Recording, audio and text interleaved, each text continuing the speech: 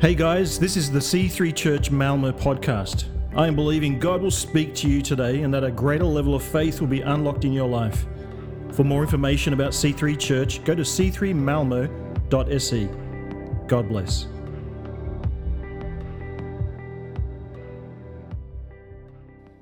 Good morning. Amen. I can't wait for some testimonies of healing, right? Yes. As many of us have mentioned already, Matthew, it is a beautiful, hot summer day. The sun is shining, and it's the beginning of the summer, so there's an atmosphere of possibility, right? The whole summer stands before us. I wonder what you are expecting from the summer. Maybe some rest, some fun, some easy, slow days, hopefully, some time to recharge. And I do hope we all get lots of that this summer. But let's be real. I like to keep it real. Often we put expectations on the summer and on our vacations that they just cannot live up to, right? It's like, we're dragging along here at the end. I know the feeling. We're so overworked and tired, and it's like, I just got to get to the vacation, and then it's going to be fine,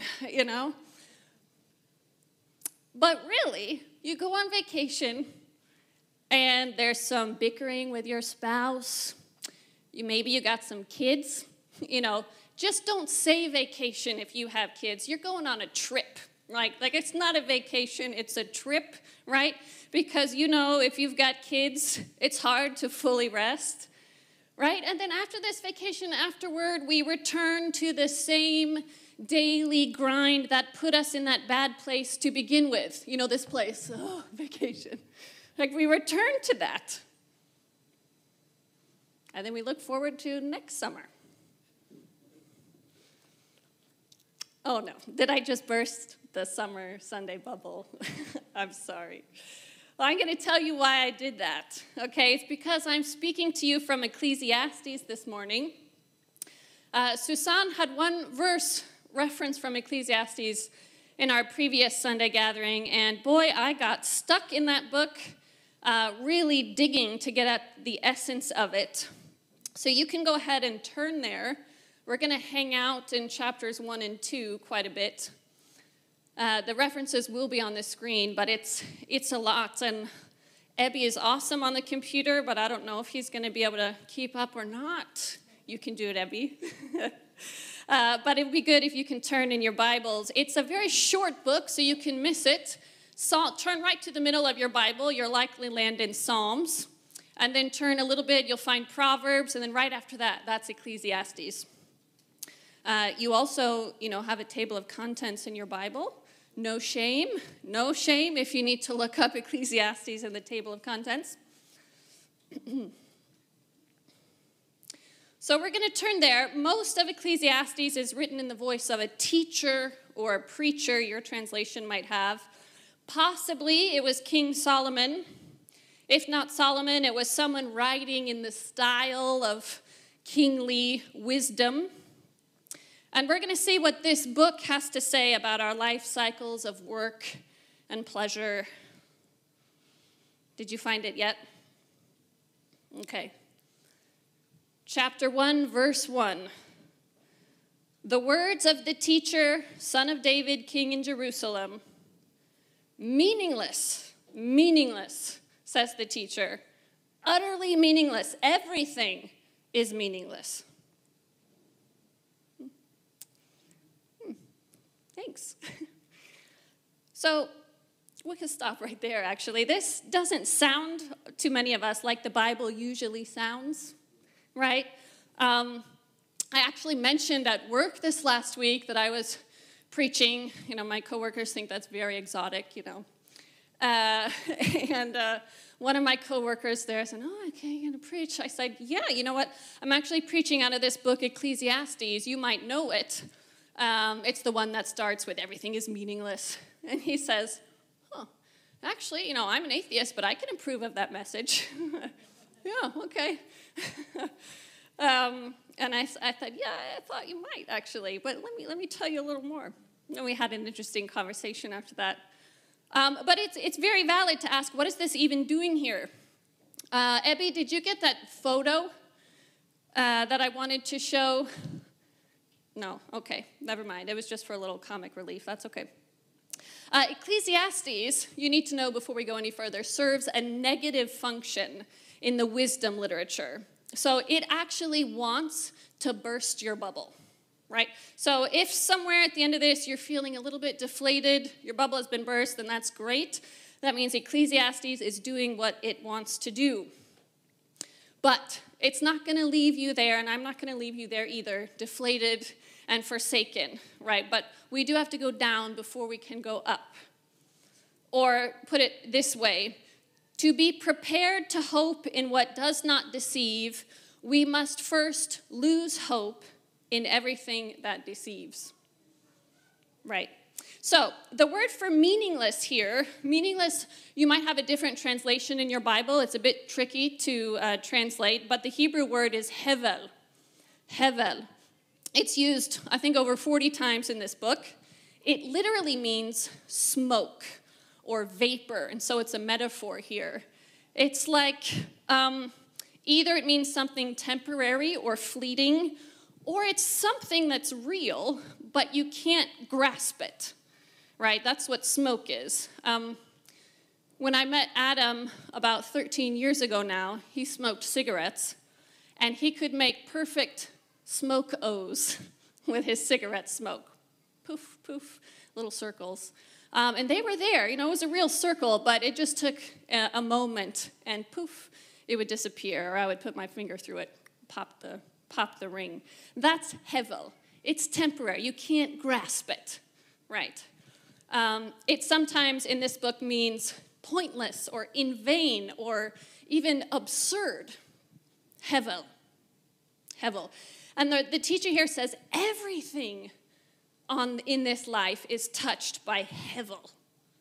There isn't one aspect that doesn't feel frustratingly futile. It's empty, it's pointless, it's absurd. So let's keep going. Verse 3. What do people gain from all their labors at which they toil under the sun? Oh, we did have the picture there. It's okay. You can kind of see there. We can skip it. It's all right, Abby. Thank you. What do people gain from all their labors at which they toil under the sun? What do you gain from all that work just to get to a vacation? Right? You get a paycheck, of course, but he's after something else. Are you permanently better off from all your toiling? Under the sun. That's another key phrase I want you to look at and remember. Under the sun. This is a hint about the teacher's perspective. It means on earth as it is now, after Eden and before new creation. So everything under the sun is hevel. It's absurd. It's pointless. What do we permanently gain? And to illustrate this point, throughout this book, he's exploring everything that ordinary people tend to use to make meaning in their life. Work, pleasure, wisdom, knowledge. And he then shows how empty it is. And he's not just speaking from theory, actually. He's got a bit of a scientific mind. I mean, he's coming at this like it's an experiment. And he's like, okay, I'm going to wring out everything from this life that's possible to wring out. And I'm going to see what my findings are.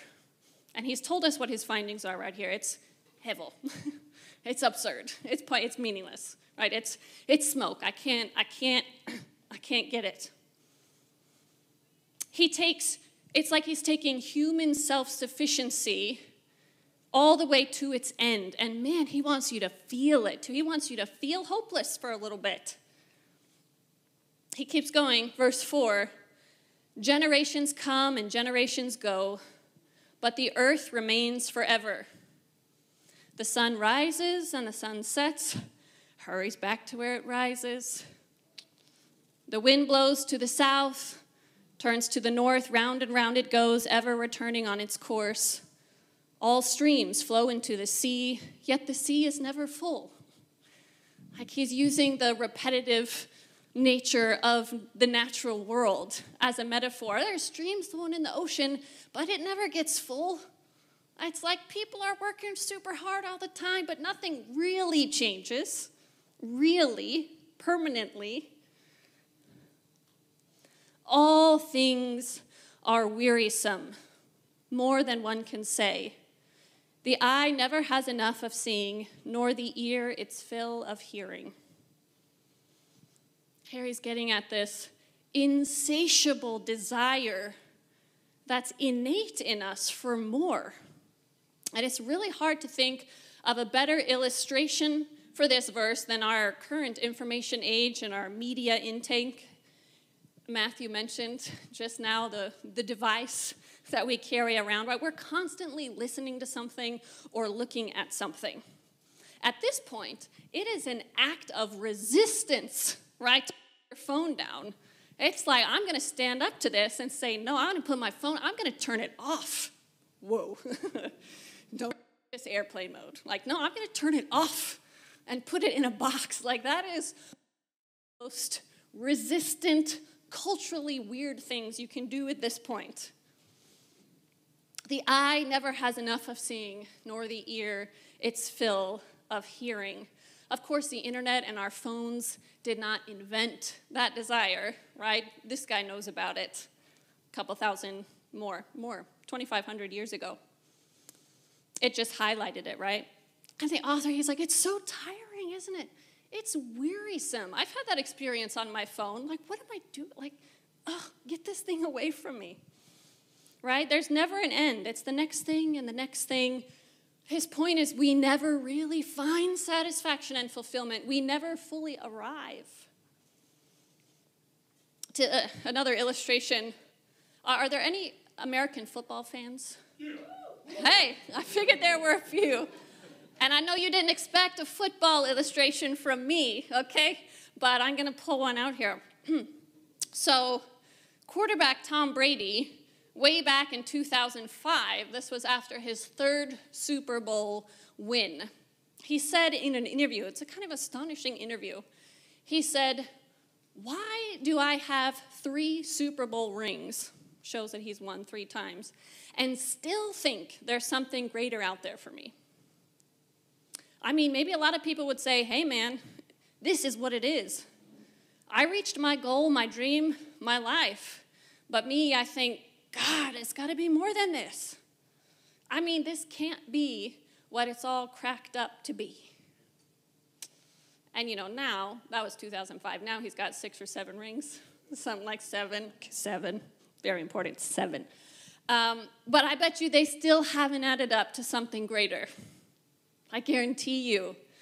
And he just says it so simply and so well. There's a desire in the human heart for greatness in whatever your field is, right? That verse that Suzanne referenced last gathering in chapter 3:11, it says, God has placed eternity in our hearts. It's the God-shaped hole in our hearts. We want something that our earthly experience cannot provide. And this teacher, in this wise way, he's exploring this. He's kind of saying either, like, this thing we have is an absurd, pointless twist in our experience, or maybe it's a plot by the devil to make us want something that doesn't exist, or it was put there by God on purpose to point us to something that really does exist. But let's keep going, verse 9. What has been will be again. What has been done will be done again. There is nothing new under the sun. Is there anything of which one can say, look, this is something new? It was already here long ago. It was here before our time. No one remembers the former generations, and even those yet to come will not be remembered by those who follow them. Will anyone 3 to 4 generations down the line know your name? Do you know your great-great-grandparents' full name? Maybe.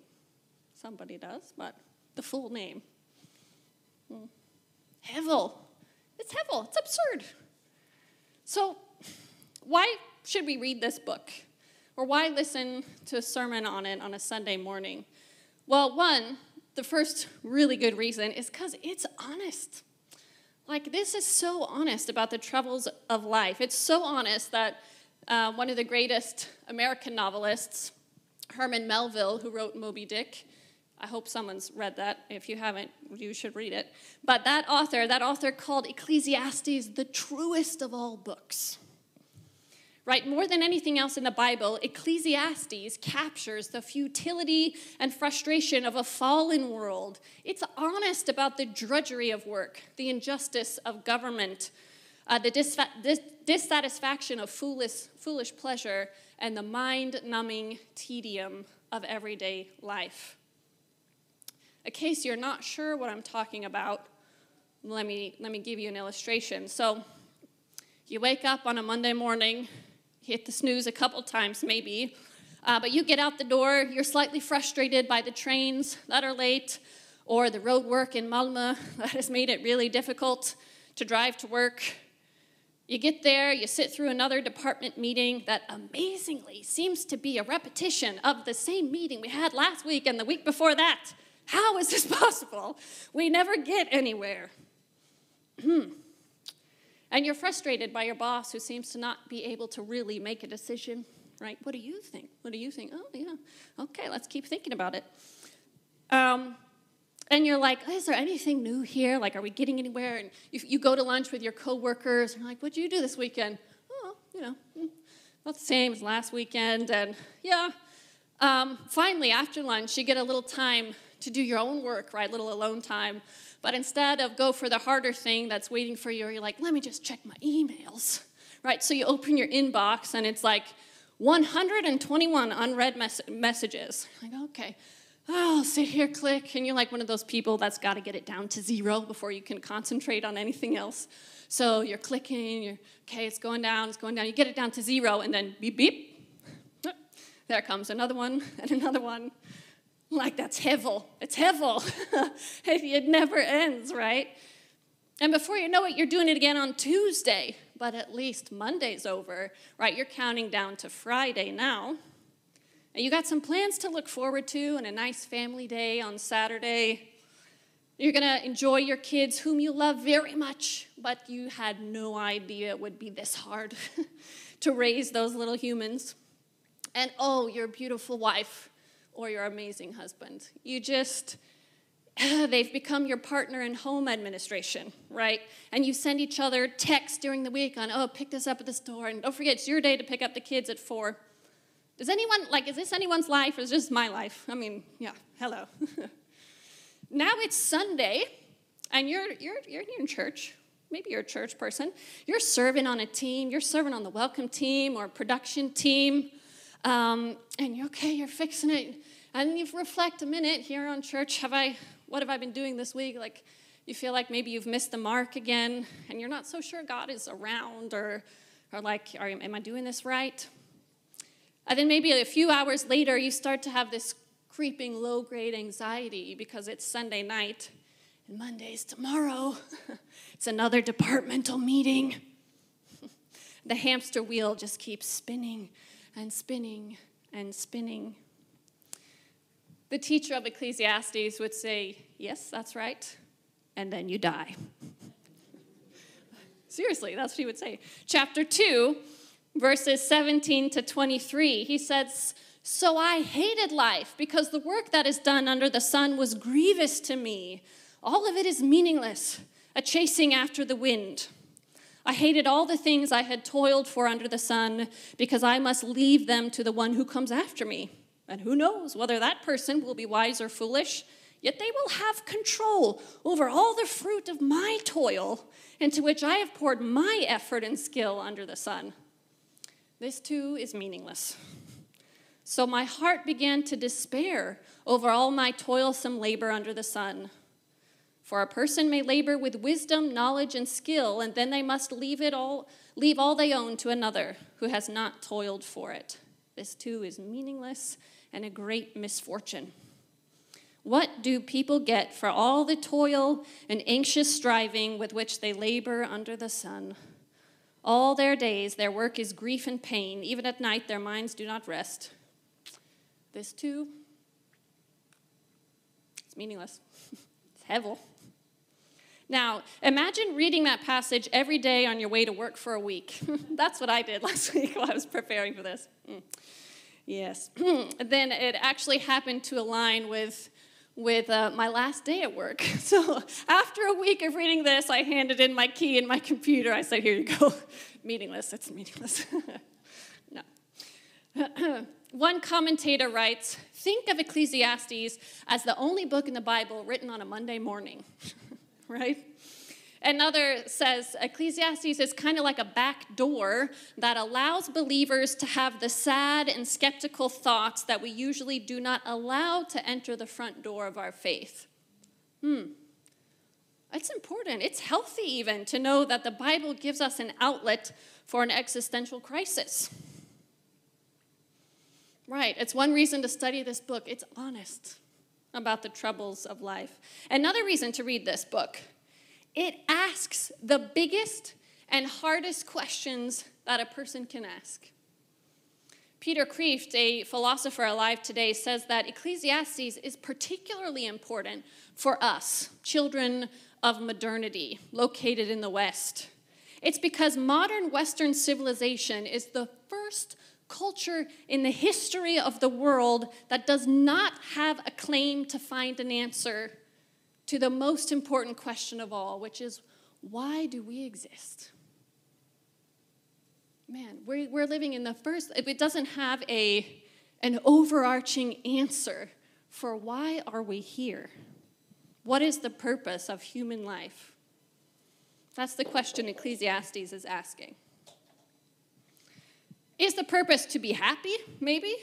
Maximize pleasure and minimize pain? I know a lot of people with that philosophy of life. Many years ago, Adam and I were having lunch, dinner, something, with a friend and her boyfriend. And her parents had come from the U.S. They were an Asian-American couple, made this amazing spread of Korean food.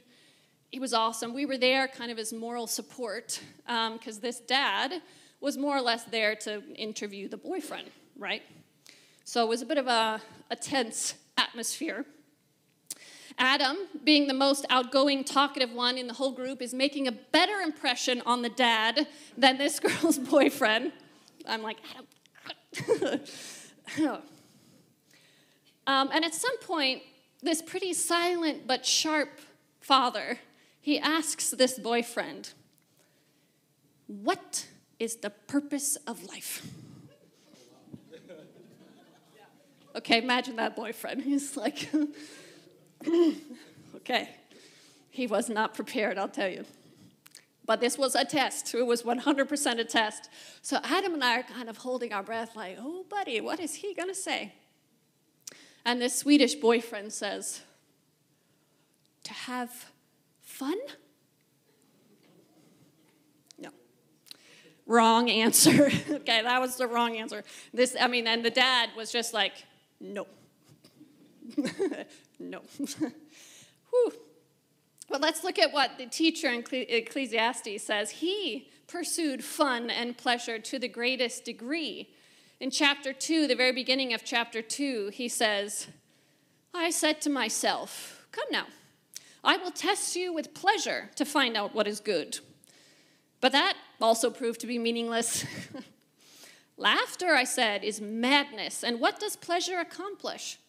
I tried cheering myself with wine and embracing folly, my mind still guiding me with wisdom. I wanted to see what was good for people to do under the heavens during the few days of their lives. I undertook great projects. I built houses for myself and planted vineyards. I made gardens and parks and planted all kinds of fruit trees in them. I made reservoirs to water groves of flourishing trees. I bought male and female slaves and had other slaves who were born in my house. I also owned more herds and flocks than anyone in Jerusalem before me. I amassed silver and gold for myself and the treasure of kings and provinces. I acquired male and female singers and a harem as well, the delights of a man's heart. I became greater by far than anyone in Jerusalem before me, and in all this my wisdom stayed with me. I denied myself nothing my eyes desired. I refused my heart no pleasure. My heart took delight in all my labor, and this was the reward for all my toil. Yet, when I surveyed all that my hands had done and what I had toiled to achieve, everything was meaningless, a chasing after the wind. Nothing was gained under the sun. See, partly this teacher wants to say, learn from me. Okay, maybe you haven't reached the pinnacle of human pleasure, but I have. And it's not worth it. It's not worth it, ultimately. And it never comes to a conclusion. You saw that phrase, it's like chasing the wind. You can't catch it. You're always chasing. It's exhausting. If you're living for the weekends and vacations, or even for the house you're saving up for, and all the delights of the world, you will still come up empty at the end. So the teacher also pursues wisdom, knowledge, and admits elsewhere in the book that, okay, if you have to choose between pursuing wisdom or foolishness, yeah, it is generally better to pursue wisdom. But still, at the end of the day, it's hevel. We'll go back to chapter 1, verse 12. I, the teacher, was king over Israel and Jerusalem. I applied my mind to study and to explore by wisdom all that is done under the heavens. What a heavy burden God has laid on mankind. I have seen all the things that are done under the sun. All of them are meaningless, a chasing after the wind. What is crooked cannot be straightened. What is lacking cannot be counted. That's kind of like saying, we know something is missing, but we don't know what. What is lacking cannot be counted. I'm feeling something's missing, but I don't know. Mark Twain says, you don't know quite what it is you want, but it just barely makes your heart ache because you want it so. That's what the teacher is getting at here. Verse 16, he says, I said to myself, look, I have increased in wisdom more than anyone who has ruled over Jerusalem before me. I've experienced much of wisdom and knowledge. Then I applied myself to the understanding of wisdom and also of madness and folly, but I learned that this too is a chasing after the wind. For with much wisdom comes much sorrow. The more knowledge, the more grief. The more you know, the heavier existence becomes. That's why we have that other saying, ignorance is bliss, yeah? The more you know, the heavier existence becomes, not lighter. Human wisdom is also limited in scope. The teacher knows this. French mathematician and physicist Pascal, you know him? He invented the first calculator. If you were in school at any point, you probably learned the theory of probability. That's Pascal. Well, he was around during the 17th century.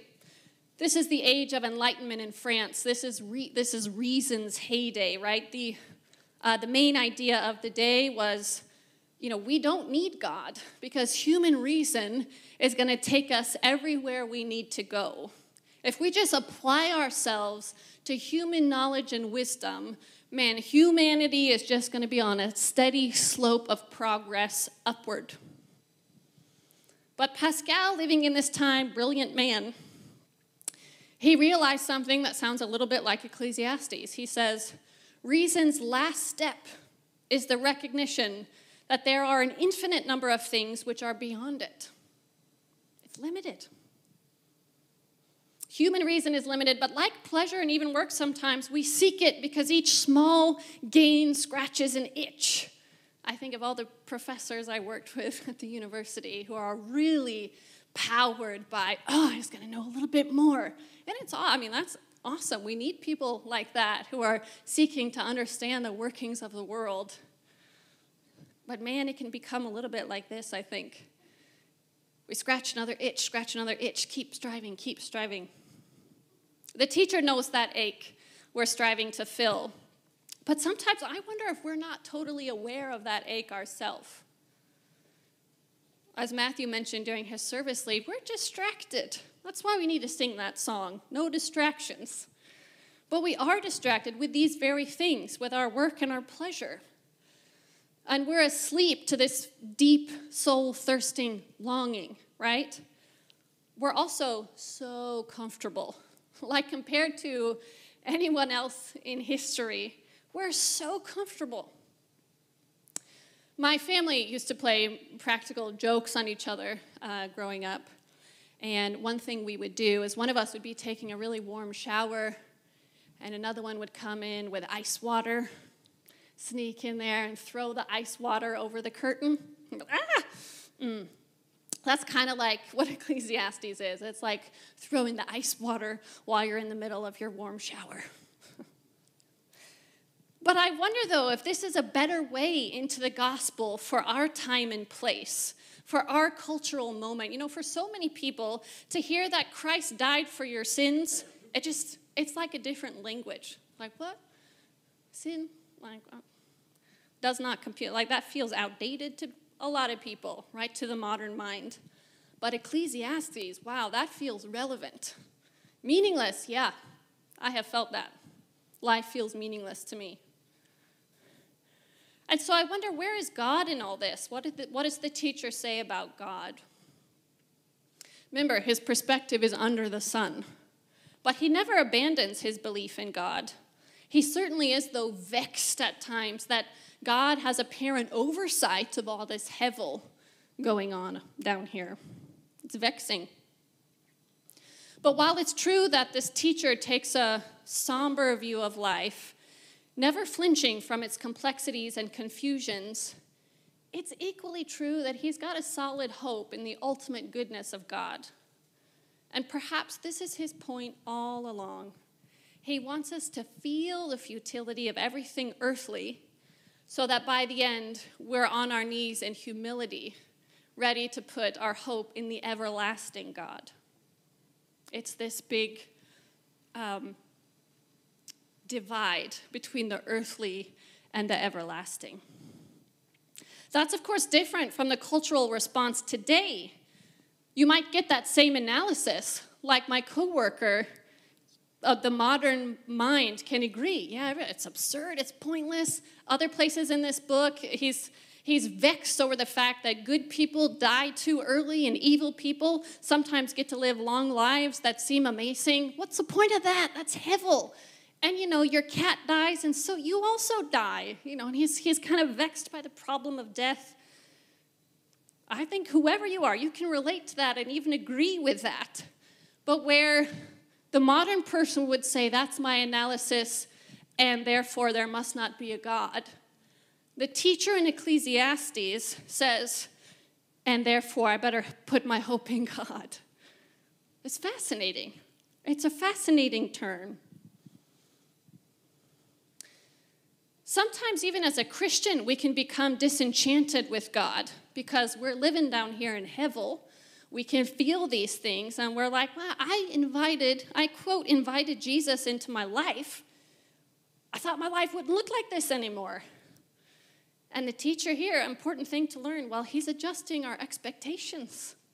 He pops the bubble of the myth of religious fulfillment. Like, it's not the religious stuff that's going to fulfill you.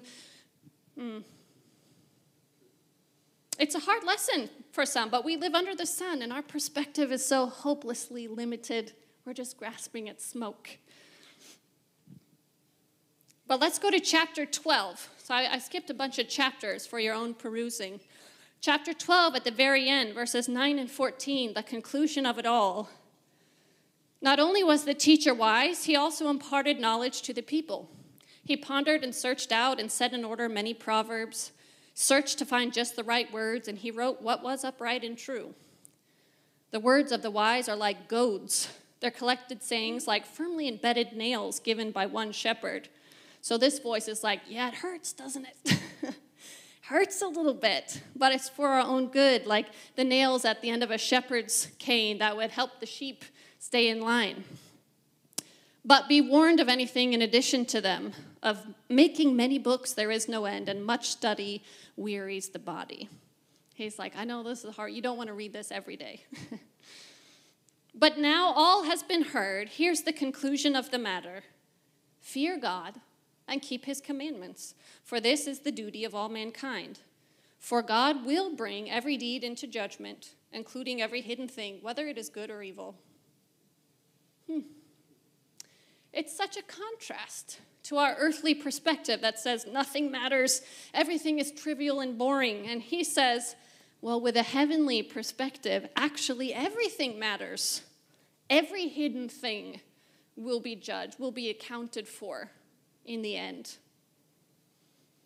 Now maybe you can see that quote I opened with. You have to lose hope in everything that deceives before you can be prepared to hope in what does not deceive. Interestingly enough, there are some pieces of joy in this book, kind of surprising joy, and they're even sweeter because of the tone of the book. The teacher seems to say in some parts that once we've got God, once we're fearing God, we're trusting God, we're seeking God, we're actually released to enjoy life as it is. Like when we don't expect ultimate gain and pleasure from our vacations, from our work, etc., then we can actually enjoy the little gifts we get in the midst of all this absurdity as good gifts from God. At one point he says, "Go eat your food with gladness, drink your wine with a joyful heart, for God has approved what you do, and enjoy your wife too." Do that this summer. But don't put expectations on those things that they can't fulfill, right? That's the point. And the other point he wants you to remember is even when we don't have those gifts to enjoy, because our existence is hevel, we fear God even still. In other words, when times are good, follow Jesus. When times are bad, follow Jesus. That's right. And Jesus isn't here to give you good times.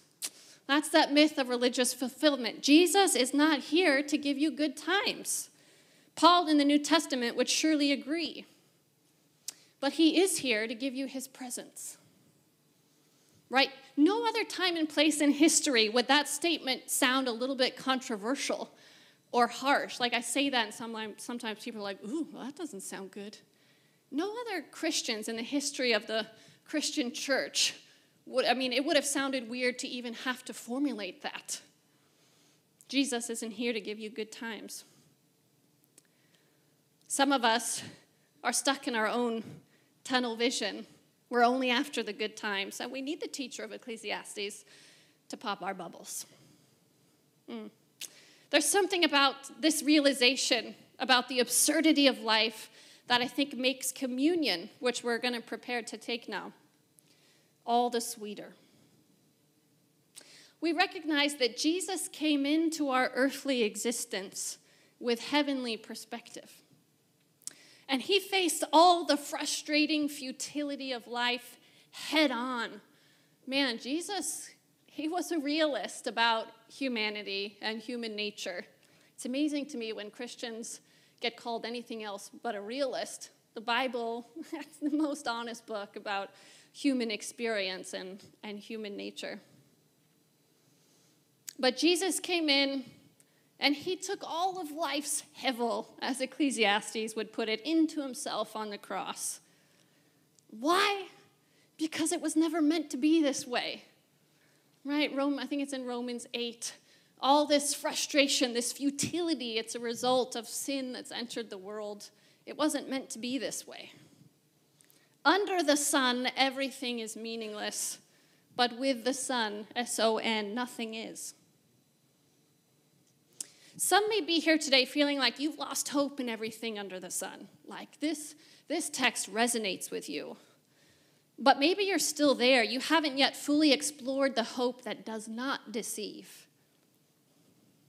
Perhaps you haven't fully experienced the tangible presence of Jesus.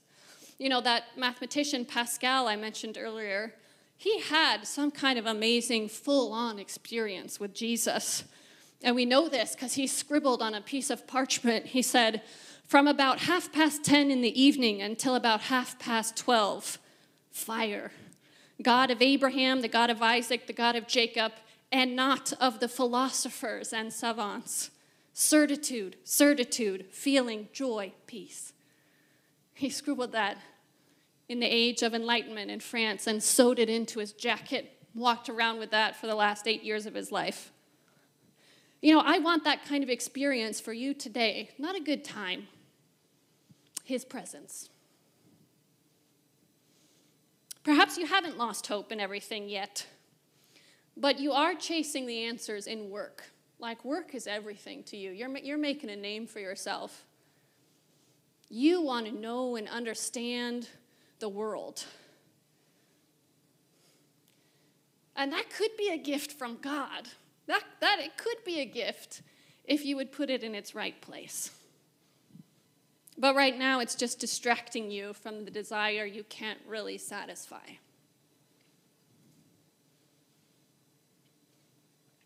As C.S. Lewis writes, and the Shettel, you can come up, give us a little guitar.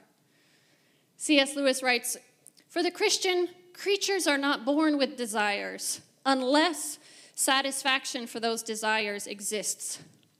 A baby feels hunger. Well, there's such a thing as food. A duckling wants to swim. Well, there's such a thing as water. Men feel sexual desire. Well, there is such a thing as sex. If I find in myself a desire which no experience in this world can satisfy, the most probable explanation is that I was made for another world." He goes on to say that all those earthly desires are also made to point us to that other world. So as we prepare to take communion, I want to invite us to repent of the times when we have made earthly things into something they were never meant to be. All those times when we're trying to get infinite meaning out of finite things. We need to just say, "I'm sorry, Lord. You're the king of my life. You're the Lord of my life." And then we can humbly take communion and we think about Jesus, the home for all our longings. His body and his blood shed for you and me, that we might eat and drink and be satisfied. As I pray, you can line up here and take the bread and the cup. After I pray, then you'll have a moment with God. Repent of things you need to repent of, and then you're welcome to take the cup and the bread at your seat or up here. And then we'll go back into a time of worship. Lord, we come to you humbly this morning. We ask you to enlighten our eyes, Lord. Show us the meaninglessness of all the stuff we chase, Lord. The absurdity of life. But God, I thank you because that drive to search, the drive to wring out everything we can from life is put there by you. And Lord, I pray that we would turn to you today. We would give you today that desire and that longing for fulfillment and satisfaction, Lord. Forgive me, God. Forgive me when I have put earthly things, material things, physical things, the things in my life. Forgive me when I've put them in a place they were never meant to be, when I've made them an idol, when I've placed my value in those things, Lord. You are King in my life, Father. You are the Lord of my life. I pray, Lord, that as we take communion, we would not lose heart. Though outwardly we are wasting away, inwardly we are being renewed day by day. For our light and momentary troubles are achieving for us an eternal glory that far outweighs them all. When we fix our eyes not on what is seen, but on what is unseen, since what is seen is temporary, but what is unseen is eternal. Thank you, Lord.